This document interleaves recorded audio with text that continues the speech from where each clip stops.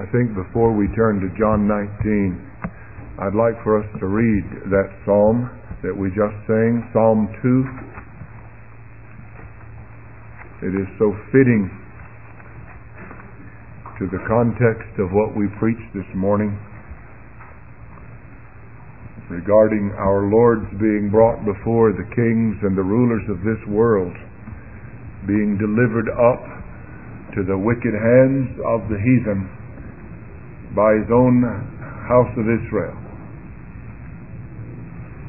This is one of my favorites of all the Bible because it's so contemporary and it covers the subject of the place of Jesus Christ in this world and the various perspectives that men have toward him, and the supreme importance of what we do in response to the claims of Christ in our lives. Psalm 2. Why do the nations rage, and the peoples meditate a vain thing? The kings of the earth set themselves, and the rulers take counsel together against the Lord and against his anointed, saying, let us break their bonds asunder and cast away their cords from us. He that sits in the heavens will laugh. The Lord will have them in derision. Then will he speak to them in his wrath and vex them in his sore displeasure. Yet I have set my king upon my holy hill of Zion. I will tell of the decree. Jehovah said unto me, thou art my son. This day have I begotten thee. Ask of me, and I will give thee the nations for thine inheritance, and the uttermost parts of the earth for thy possession. Thou shalt break them with a rod of iron. Thou shalt dash them in pieces like a potter's vessel. Now therefore be wise, O you kings. Be instructed, you judges of the earth. Serve the Lord with fear, and rejoice with trembling.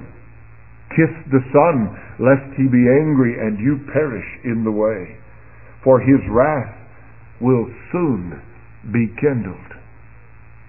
Blessed are all they that take refuge in him. Please again join me as we turn to the Lord in prayer together.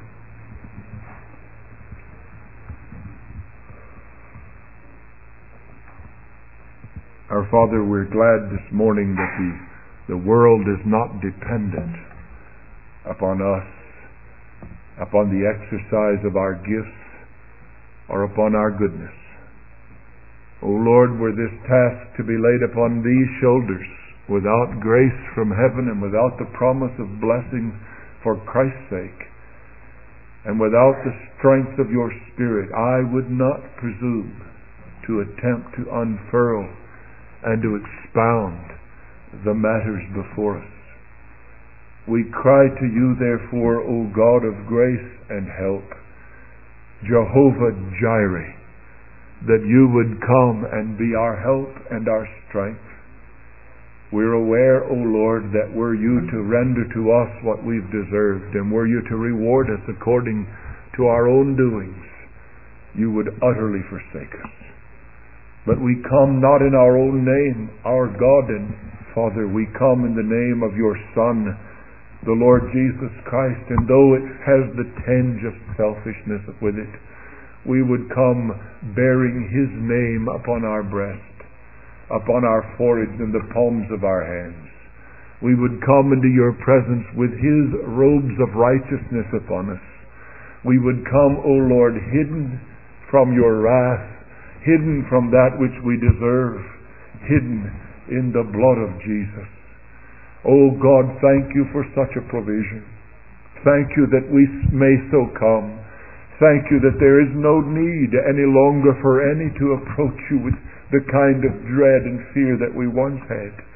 Thank you that there's no need for us to run and hide from you, but that we may come boldly through the new and living way which is open to us through the body of the Lord Jesus Christ. Thank you, O God, for our Redeemer.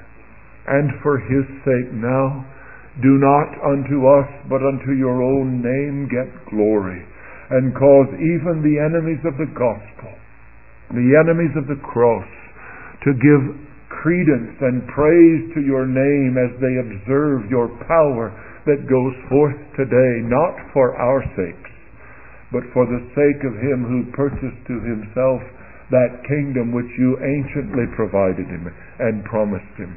O Lord, may today, in this place, and throughout the earth where the old truths are preached, may there be multitudes added to the kingdom of our Lord and Savior Jesus Christ.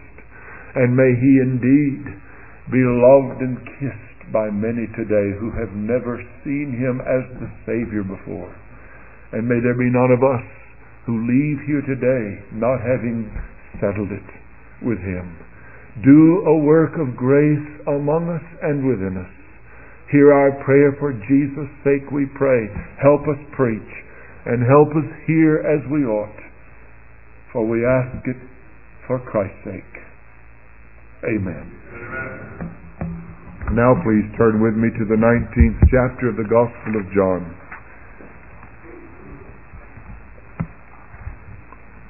As we undertake to open up this passage of Scripture regarding the further treatment of Jesus on trial, there's so much in this material that we could take literally months to study it. It is my intention this morning just to survey it and to concentrate with you on some of the various perspectives that may be held as we look at Christ in this trial before Pontius Pilate. I want us in the first place to consider the perspective of Pilate, and next the perspective of the Jewish people who delivered the Lord Jesus up to Pilate. In the third place, I want us to consider the perspective of heaven, God's perspective, Christ's perspective on this event, and growing out of that heavenly perspective, to consider briefly something of the doctrine of the kingdom of Jesus Christ as it's unveiled and hinted at in this section of Scripture. And then the result of that kingdom and the work of Christ through this trial, and finally to ask you to ask the question and to probe our consciences, if we may, regarding what is our perspective on these events that are laid out before us in this portion of God's Word. First of all, consider with me the perspective of Pontius Pilate. Pontius Pilate, as you know, was the procurator of Judea, the governor, appointed by the Caesar, which would have been Tiberius Caesar at this time. Pontius Pilate had succeeded several other procurators of Judea, and was typical of them. They were usually men of diplomacy, men who knew how to manipulate men, who knew how to get along, men typically Roman, with their pride and their pomp, their great vanity regarding the Roman system. Rome had indeed done many wonderful things for the world. The world was dwelling at peace worldwide under Roman rule. It was known as the Pax Romana, the peace of Rome. The world, much of it civilized, had been connected with Roman roads and Roman engineering, and many of the bridges were already being developed and had been developed by the Roman engineering mind. Roman jurisprudence, though, was one of the highest things in the pantheon of pride that the Romans pointed to, their system of law and their concept of justice. And in a heathen world, it was a high system. Much of Roman jurisprudence has found its way into American law, though we're now finding ourselves in almost utter chaos regarding what the law is. There's much to give thanks to the Romans for. Pontius Pilate represented fully this perspective of Rome. He was one of the men of the world. He is among those whom Psalm 2 would address, the kings of the earth. He is a ruler of this world, the heathen of this world. And heathen we mean those who are outside the pale of clear light, those who have not seen or thought of the claims of the Creator upon their consciences, who live according to their own traditions, according to their own habits and customs, and largely according to their own pleasures, conveniences, and lusts. Now, this Pontius Pilate is known in history as having been a relatively self-serving and self-seeking man, which we would expect from these Romans. This man was wise in rule and apparently did a fairly good job of ruling among the Jews. And in this case, we can see much to be learned from him and his conduct and his character in the trial of the Lord Jesus Christ. But there's an interesting piece of history that I discovered in studying this that I'd like to pass on to you. And it'll come back in our study this morning, I trust, and you'll see another point of extreme irony in the attitude and practice of the people of Judea against the Lord Jesus.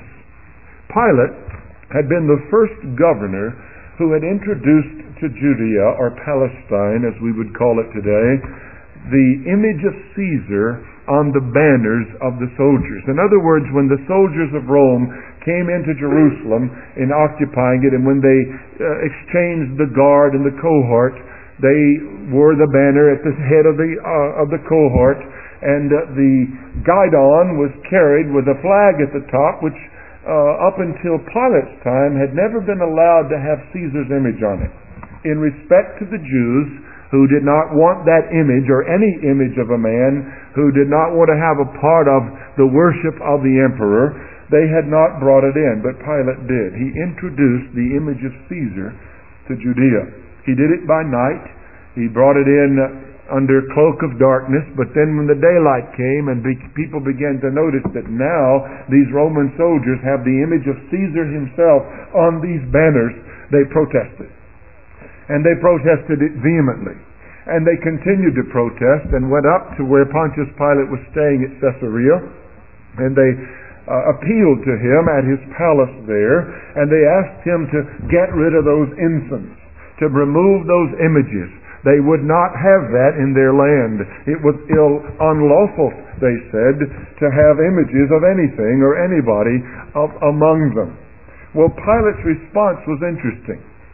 He sent his army. He was in this large judgment seat, and it was seated in the center of the city, and in such a way that the whole cohort or the armed forces could be hidden from the multitude while he was passing judgment. And he had his armed forces to surround the people, and at a certain point in their increasingly vehement demands, they stepped out of the shadows, surrounding the multitude, and he declared an ultimatum. He told the people, if you continue another moment bothering me with this business, we're going to put you to death. You're all dead. Either disband or die. Guess what their response was?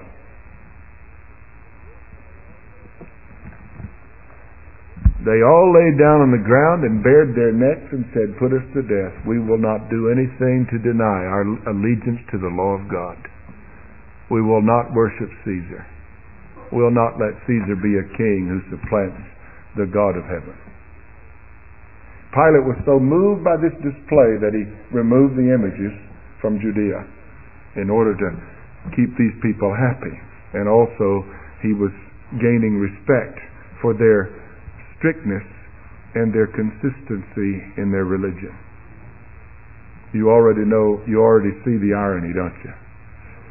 Well, let's look at Pilate for a minute. In this account, we can see something in Pilate of a sense of duty. You can note his behavior throughout this trial as feeling a sense of responsibility for the peaceful affairs going on in Palestine. The man makes every effort, it seems, to satisfy everybody. He wants to satisfy the demands of this mob led by the chief priests and the scribes who cry out, crucify him, crucify him. He wants to appease them, But on the same token, he knows that it's his duty to carry out justice. And he examines the Lord to find if there's any ground to these accusations. And he doesn't find any. And faithfully, he reports back, I find no fault in him. He sends him to Herod, though in our text it's not included. In another gospel we read that when he found out Jesus was from Galilee, he sent him to Herod. Well, history tells us that Herod and Pilate had been enemies, and the Scripture says that. And the probability of the reason for that enmity was that previously Pilate had killed a group of Galileans who had come to offer sacrifices during a festival. And in the midst of the temple, as they were offering sacrifices, Pilate had mingled their blood with their sacrifices. Jesus refers to that in one of his discourses. Pilate had killed some who were under the jurisdiction of Herod Antipas. And Herod resented that. Instead of sending them to him for him to judge them, Pilate killed them. So they'd been enemies. You know that the result of this affair made them friends again, because Pilate sent Jesus to Herod to give him a chance to take care of this man from Galilee who was properly under his jurisdiction. And that's how they regained friendship. Well, he went to Herod, and Herod, all he did with him was ridicule him. He found no crime. He just laughed him off and sent him back to Pilate. And Pilate then examined him again and found no crime in him worthy of death. Still wanting to please the people, but not wanting to put to death an innocent man, you see the sense of duty. And if you look at the gospel accounts, you'll see Pilate struggling with this issue.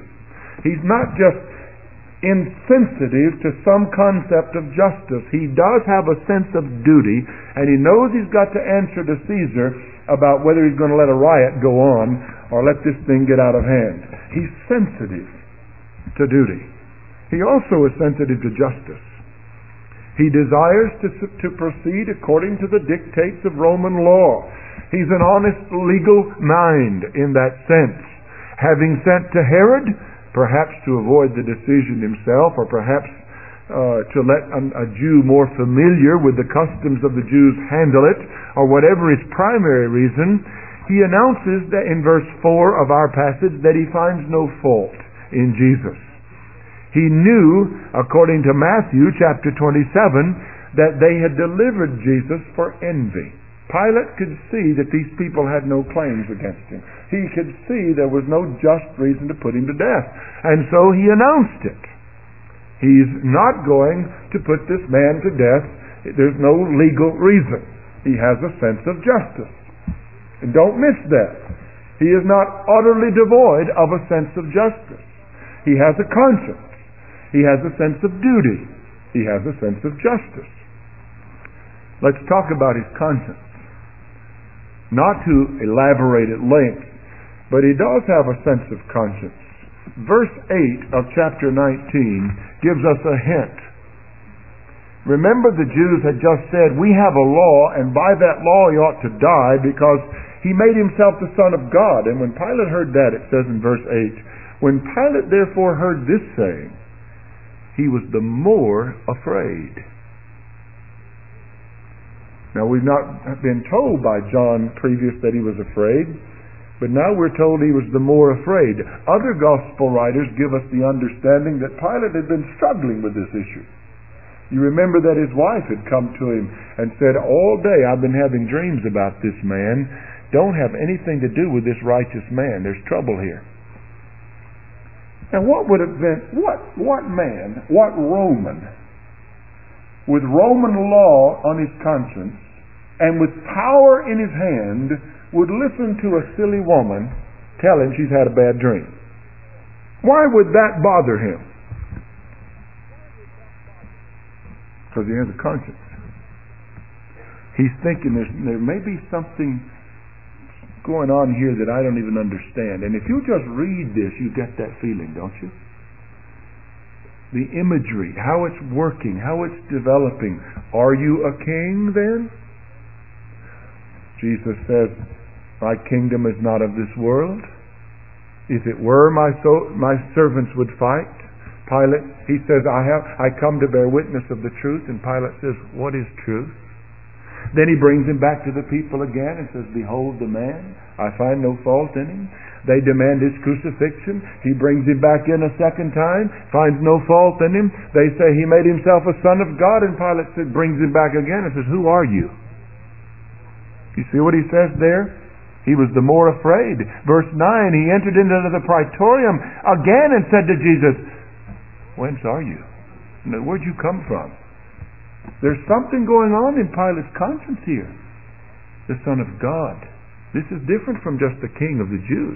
This is not just there may be something going on here I don't understand. Who are you? Tell me who you are. Where are you from? What are these claims? Now, you know what I believe? I believe Pilate is typical of every intelligent human being on the face of this globe. And what do I mean by that? I want to show you a verse of Scripture. Turn to Romans chapter 1. On our way to church this morning, we heard Pastor Martin on the radio in the Woodstock station. And he brought out this point, not this passage, but he mentioned in his preaching this business about every man's conscience. Knowing in the conscience that evolution is a lie. That the nonsense of our becoming a product of the primordial ooze or the slime or celestial dust is to every rational human being patent nonsense. But there's a biblical principle beneath that claim that it is patent nonsense to every rational human being. There's a doctrine, there's a theology about that makes us say it. Romans chapter 1, verse 32. Having described the pattern of life and the habit and the attitude of the majority of the men and women of this world, and having described down to an almost embarrassing description of the vilest sorts of sexual perversity, having listed this sordid list of the sinful habits of our generation, he says in verse 32 of these people, who, knowing the ordinance of God, that they that practice such things are worthy of death, not only do them, but also consent with them or take pleasure in them that practice them. That's an interesting statement, isn't it?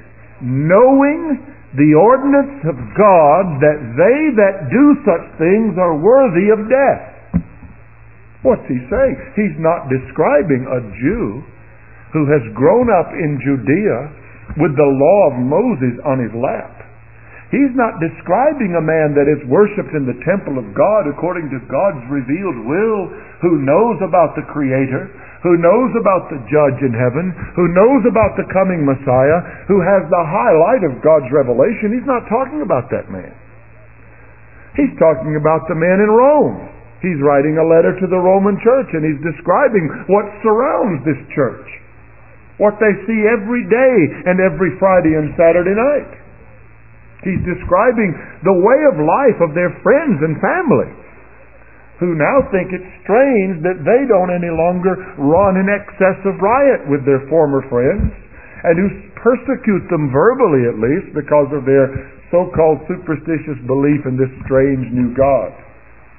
And he's saying about these pagan, heathen, worshippers of the polytheistic gods of the pantheon, he's saying of them, they know the ordinance of God, that those who practice these things are worthy of death. He lists them: disobedience to parents, unthankful, unholy, haters of God.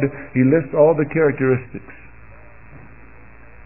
And he's talking about some of the vilest people in the world who have such a conscience that they think it's right to pervert their own God-given body and use it in opposite form and way than God designed it to be used. And they actually get laws passed designed to dismantle the structure of the nuclear family as all civilization has had it since the beginning, and are wanting all of us to subsidize a law that says it's normal to be a pervert. And we're thought to be somehow narrow, strange, new, weird cultists for clinging to an ancient principle of family. Maybe more specifically, men and women made by God for each other. Another picture of patent nonsense to assume that males and females were made obviously and radically different, and those differences mean nothing. Who in the world can study fundamental anatomy and think males and females are not supposed to be different and not come to the conclusion that they fit each other by God's creation? Who is so perverted as to think that creation means nothing? Or who is so foolish as to think that accident produced both male and female? What an amazing fool we become, professing wisdom in our superior education and then demanding that people's children be put under that in the name of truth. But you see what Romans tells us? These people who have never even seriously considered with their cognitive brain the existence of a God. These people who are so far gone morally that religion is a joke to them, who never pray, who never would darken the door of a house of worship. These people, the Bible says, know the ordinance of God that folks who act this way are worthy of death. That's a drastic statement, isn't it? You thought they were in utter ignorance. We thought they wouldn't act like this if they knew the truth. We thought if somebody just tell them about God, they'll turn away. Just be logical. No. The reason they're insane, the reason they are perverted, the reason their minds are reprobate is because they did know God. They saw His creation, and they could even detect His eternal power and deity by the things He made. But they didn't want to have Him in their minds, because to have Him in their minds is to make them accountable. To get Him out of the mind leaves it up to them to be animals and do as they feel. And so they did not wish to keep God in their minds, Romans 1 tells us. So God gave them over to a reprobate mind, a mind without God. And yet in the recesses of their darkened hearts, though they through loving feelings are past feeling, though they who have never, who claim to believe in love and mercy have no mercy on others, though they are this way, yet in the recesses of their darkened hearts they know that God hates what they're doing and they're going to answer for it. And their conscience knows that what they're doing deserves the wrath of God, death. That's the Bible doctrine. That is why we Christians can preach the gospel of Christ boldly to people and tell them by looking them in the face and point the finger at the middle of their nose and say, you know you're guilty. Dear brethren, don't you be afraid of telling men they sinned against God and they know it. They'll say, what are you talking about? That's your opinion. Everybody has his own. In their conscience, when they go to bed at night, they know it. They'll never admit it to you. You're not going to have a nice open discussion about it with them. They'll never do that. They're not going to say, I was wondering if anybody knew what was going on in secret. I have it. No, they're not going to say that. They're going to yell all the louder, I've never had such a thought. God says they have. God says they know the ordinance of God, that they that practice such things are worthy of death. Pilate is one of those men. In the recesses of this man's conscience, he knows there's something more than Rome. And he knows there's a God in heaven. And he knows that that God in heaven is still around. And he knows that somewhere, somehow, that God's going to deal with men. And when he hears there's a man around who claims to be the Son of God, he wants to get to know more about this guy. Where are you from?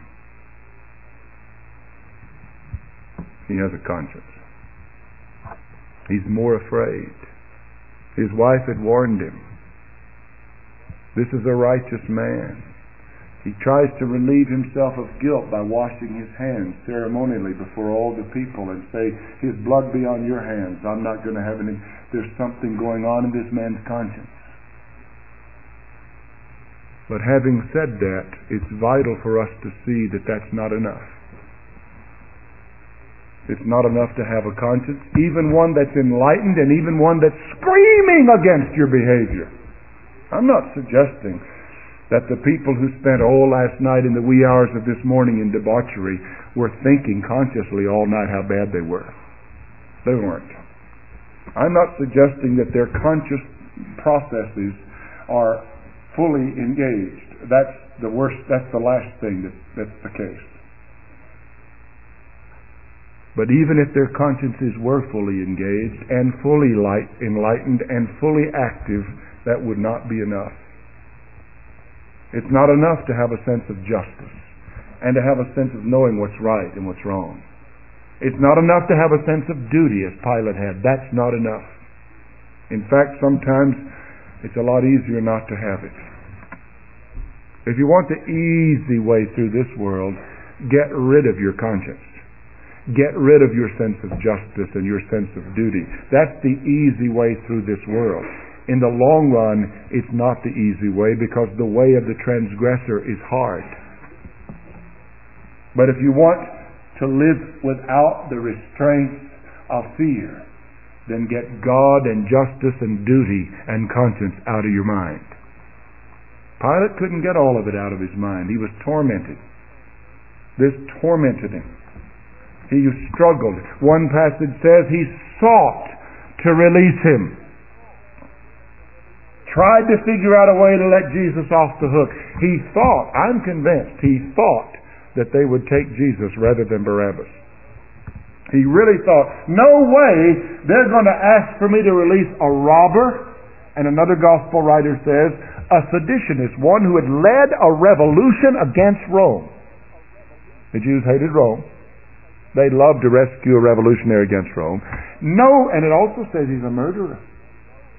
No way these people who have such a high sense of law, these are the people that not very many years ago would not let me bring an ensign into town with Caesar's image on it. They have a strict code. They'll never ask me to release a man who's a murderer, a seditionist, a robber. They know better than that. These people have a sense of law, so he makes the proposal and they surprise him. No, give us Barabbas. Let him go free. How far you go when your conscience gets to where it doesn't want God to rule. You will turn ultimately against every decent influence in your life. Once you start down the road of compromising the little things of your conscience, you will eventually call your best righteous friend a heretic. You'll begin to turn things upside down and inside out. That is the process of perversion. Doesn't always show up in the physical sexual practices. Sometimes it shows up in theology. Where up is down and down is up and black is white and white is black and everything's perverted. It showed up in Isaiah. Woe unto them that call good evil and evil good.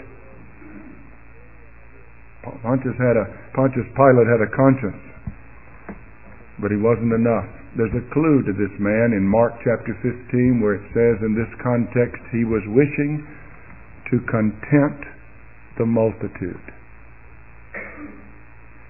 Overruling his sense of duty, his sense of conscience, his sense of justice was his desire to please men.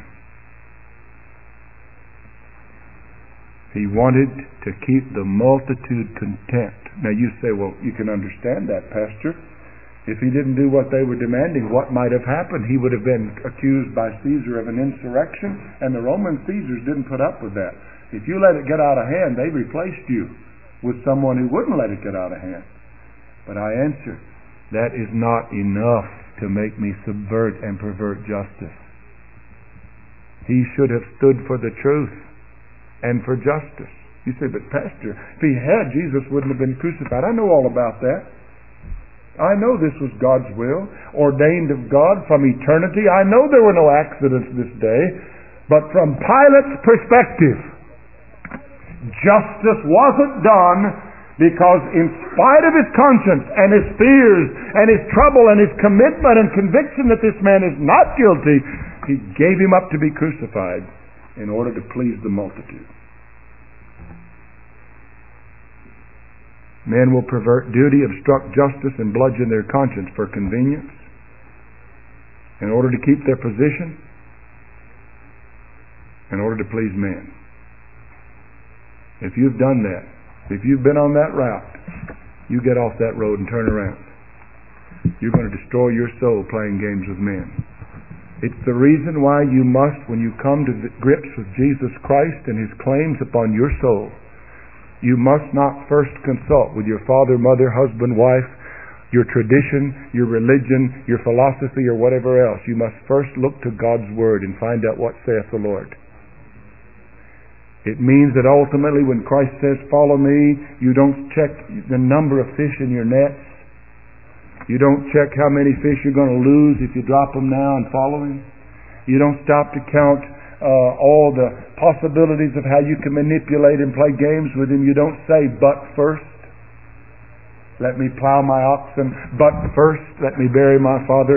But first, I married a wife. You stop that.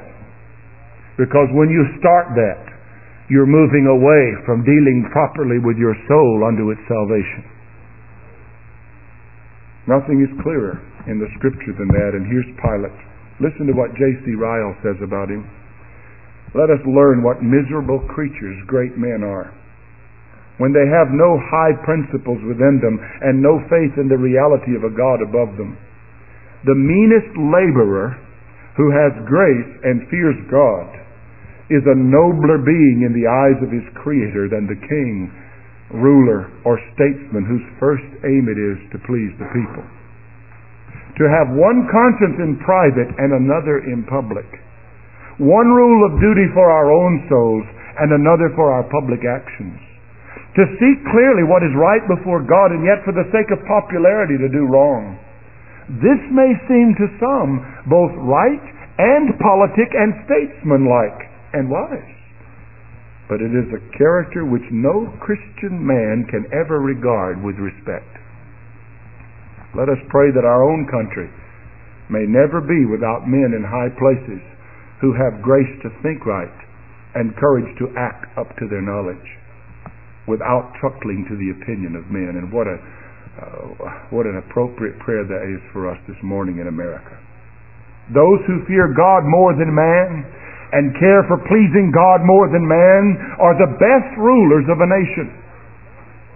And in the long run of years are always most respected.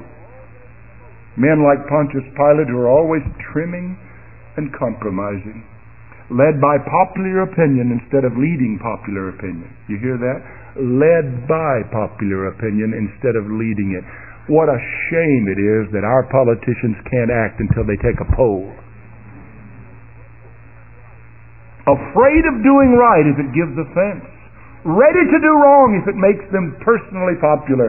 Such men are the worst governors that a country can have.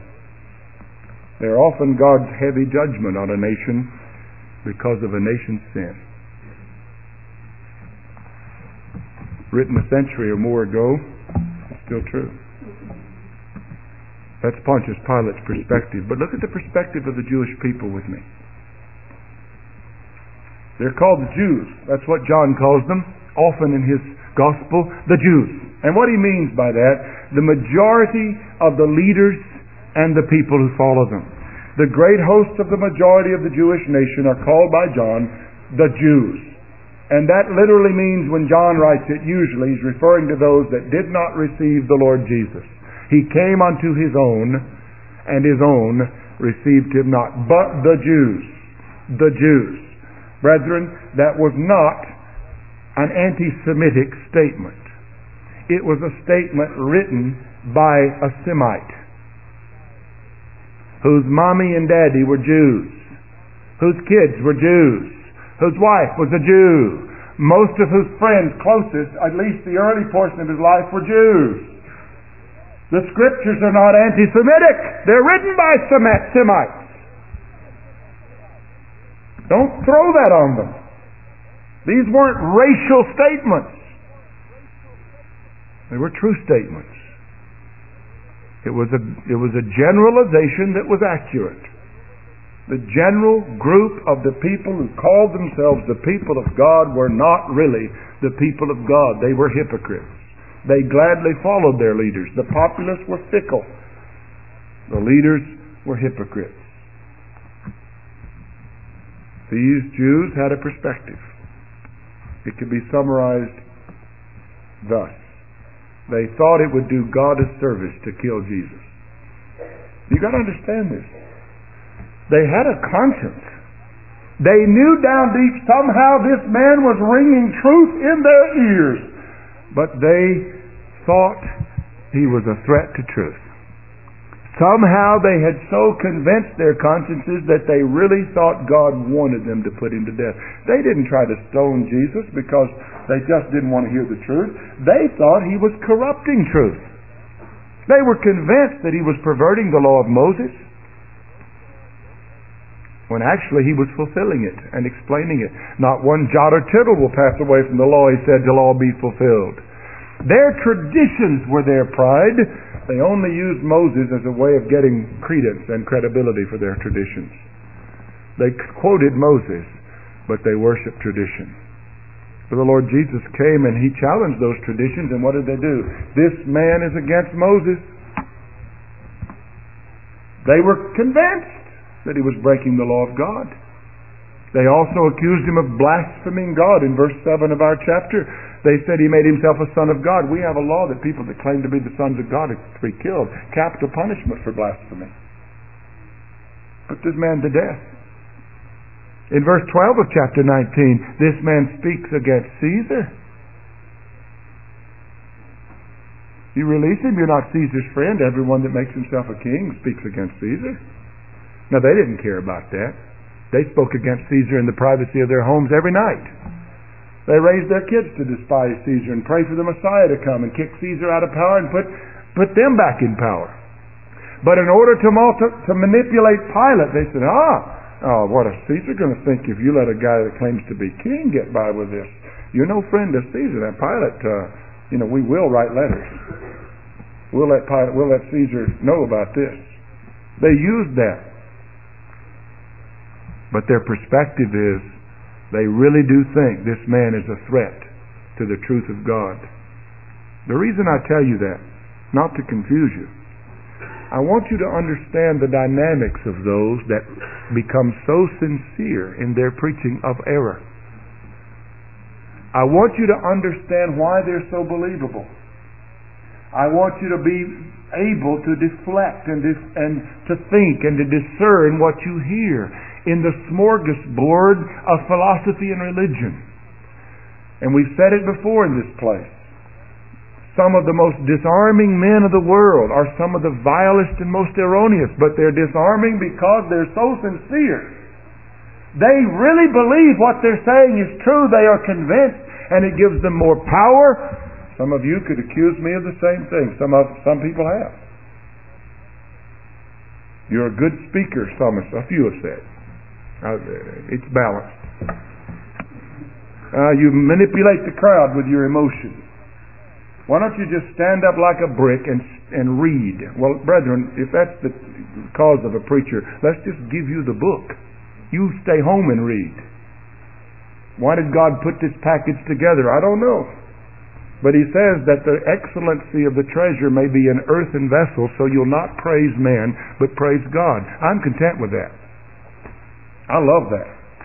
It doesn't excuse this earthen vessel, but it certainly frees him up a little bit.